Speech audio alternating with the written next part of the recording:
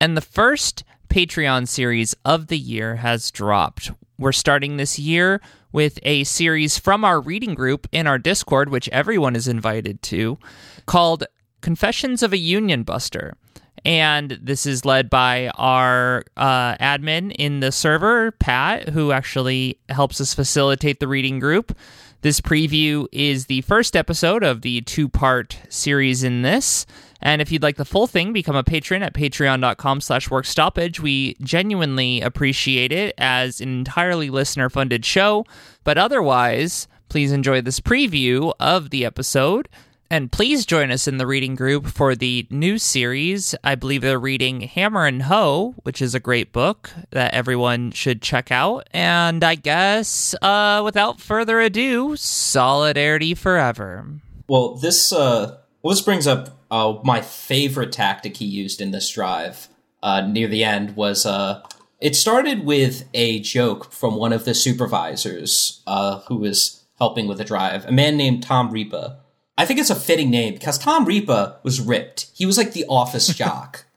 Yeah. And jokingly, he suggested he would streak across the runway if his employees, which, as described, were mostly women, they brought in their ballots torn up. And this was a very interesting tactic because unlike the NLRB where you go in and you vote yes or no, under the RLA, you can only vote yes. A no vote means you don't turn back in the ballot. Yeah, it's such bullshit. Well, yeah, and Marty thought about this, and he's like, well, ballots get mailed out. They're going to be sitting on someone's table for 2 weeks. And in that 2 weeks, somebody might be like, maybe the union is a good idea. And, fill it out and send it in. So to him, a no vote is a ripped up ballot.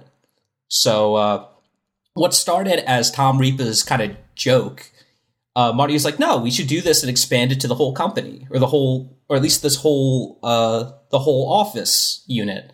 So he did that and he ended up getting about 400 of the 500 ballots, returned, ripped up. So wait, Wow. This was super effective, actually? He was like, hey, ladies, what if this tasty piece of man meat ran down the runway if you tear up your ballots? And that worked? I mean, people will do things for the meme, John. That I know this very well. Well, the way he describes it in the book is that basically that goofy bet kind of popped the atmosphere of tension that had been built by the clash of forces.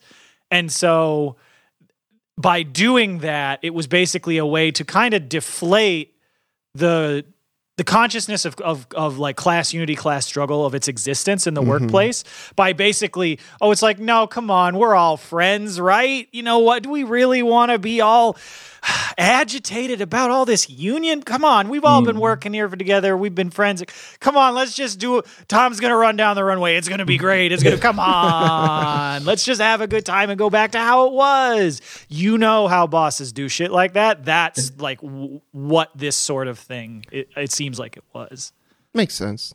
Yeah. Yeah, he was a, that's another thing that comes up. He's kind of like a vibes engineer in that way. Very much so. And that's kind of how that's one of the main tactics he uses is kind of playing with the tension and the atmosphere of the workplace to push people one way or the other. And I'm looking at your notes here. There was approximately 500 eligible people to vote, which meant that like 80% of people ripped up their ballots for the meme. Well, I mean, some of those people were probably already no votes, but yeah, it was a big loss. Damn. How about instead of a union, we all do the Harlem Shake? I mean, look, I agree. It sounds fucking ridiculous, but No, the more I think about it, the more it sounds like it would still probably work if you did it right. Yeah. Well, I mean, did he actually end up doing it? Yeah, he did. Yeah, they drove him out to the other side of this abandoned runway in only like a fur coat and some running shoes. He got out of the car, took off the fur coat, and he ran. Wow, it's so important for worker organizations to come up with the goofy, funny thing faster than the bosses can. yeah. Well, I mean, that's good advice. I think generally, though, it also speaks to Because if we're gonna, we want to really get down into the brass tacks. So like, what can we take from this when we think about organizing today? Like, to me, the thing that stuck out about that is not that he was able to manipulate the vibe that way. Because if you get somebody who's a skilled operator, and look, a lot of these union busters are scumbags, but the successful ones become successful for a reason. Like, they have a talent at their horrible terrorism that they do. And so, you can always, again, there's a reason that they suggest you don't file till you have 70% of the bargaining unit, because there's an understanding that you're going to lose some people, even if you've done a good job. But to me, one of the things that this says is it talks to me a lot about like that this was not a rank and file led campaign, because it really shows that like whatever level of unity that had been able to be built by the organizers was fragile enough that it could be busted by this. And now obviously that's always a risk. I don't want to say that, this is all because the organizers were terrible. That's not what I'm saying. But like, or that it was like specifically organizer driven rather than rank and file driven. Right. But that is how, I do think that's one of the advantages of really is what I'm really trying to hammer at here, is that I think one of the advantages of rank and file led campaigns and really empowering the people in the workplace, which is where we've seen with things like Starbucks Workers United's style of organizing, and as well the UAWs in this current Stand Up 2.0 campaign, when it's the workers in the shop themselves running the campaign, they're more invested in it. And because they know all the specificities of what they're doing, and it's you build a tighter unity amongst workers by knowing that it's the people that have been along on the same line as you for the last 15 years or whatever, going through the same bullshit, that they're the ones running the campaign, not somebody from an outside group. And again, this is not me to say that there's anything wrong with outside union organizers. They do incredible work and they're vital to campaigns. But I do think that's one of this sort of tactic. One of the things that rank and file organizing can do is help hold off on this by building a stronger unity in your like bargaining unit. Yeah, definitely. Indeed. But after this campaign, Marty runs off on the group he was with then, or he runs off of the company that he was with then to stay at World Airways. However, he immediately fumbles this and gets fired. But like for real, not like fired and then hired back the next day. He gets fired. Basically, part of it was he didn't get first class on a flight, and so he went up to one of the TWA. He went to the TWA lounge and was like, "Excuse me, do you know who I am?" And one of the executives at World was like, "No, you can't do that. You're out, buddy." Wow, that's what it took. It took him being like, "I'm big and important," rather than, wow, what a line to draw. But yeah, he kind of enters a period of doing little hustles. So he first gets a counter-organizing job at, some local restaurant chains, and, gets a few pretty easy wins. But after one of them, the head of the local of the union he just defeated approaches them and makes him an offer. So he was approached by the president of the Hotel Employees, Restaurant Employees, and Bartenders International Union, Local 28. You might recognize them as the HERE from before they joined with Unite to become Unite HERE. Oh, okay. Right, I was going to say that's an odious acronym, but they were just like, bartenders, it's not working, so you're just going to have to sit out on the acronym. Sorry, guys.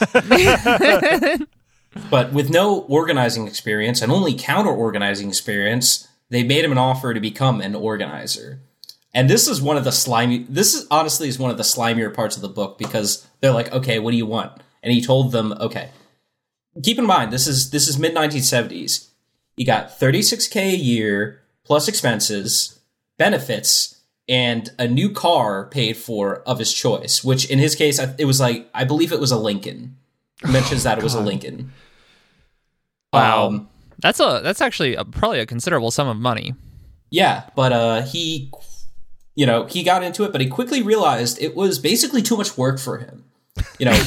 He realized that it's not about the big shot run and gun that he was used to in union busting. he had a quote about it here. Oh yeah, I can read this. So the quote, he said, quote, "Local union work turned out to be far more tiresome, much less glorious than I had envisioned. Organizing was difficult and tedious, quite unromantic," end quote. Just like, yo, yeah, being an organizer is hard, and just going in there and fucking shit up is easy. Well, it's like, oh, boo-hoo, you finally got a job worth doing and you didn't like it because it took effort. Like, what the fuck are you fucking crying about, you dumb baby? You have $36,000 a year in the mid-1970s and a new Lincoln.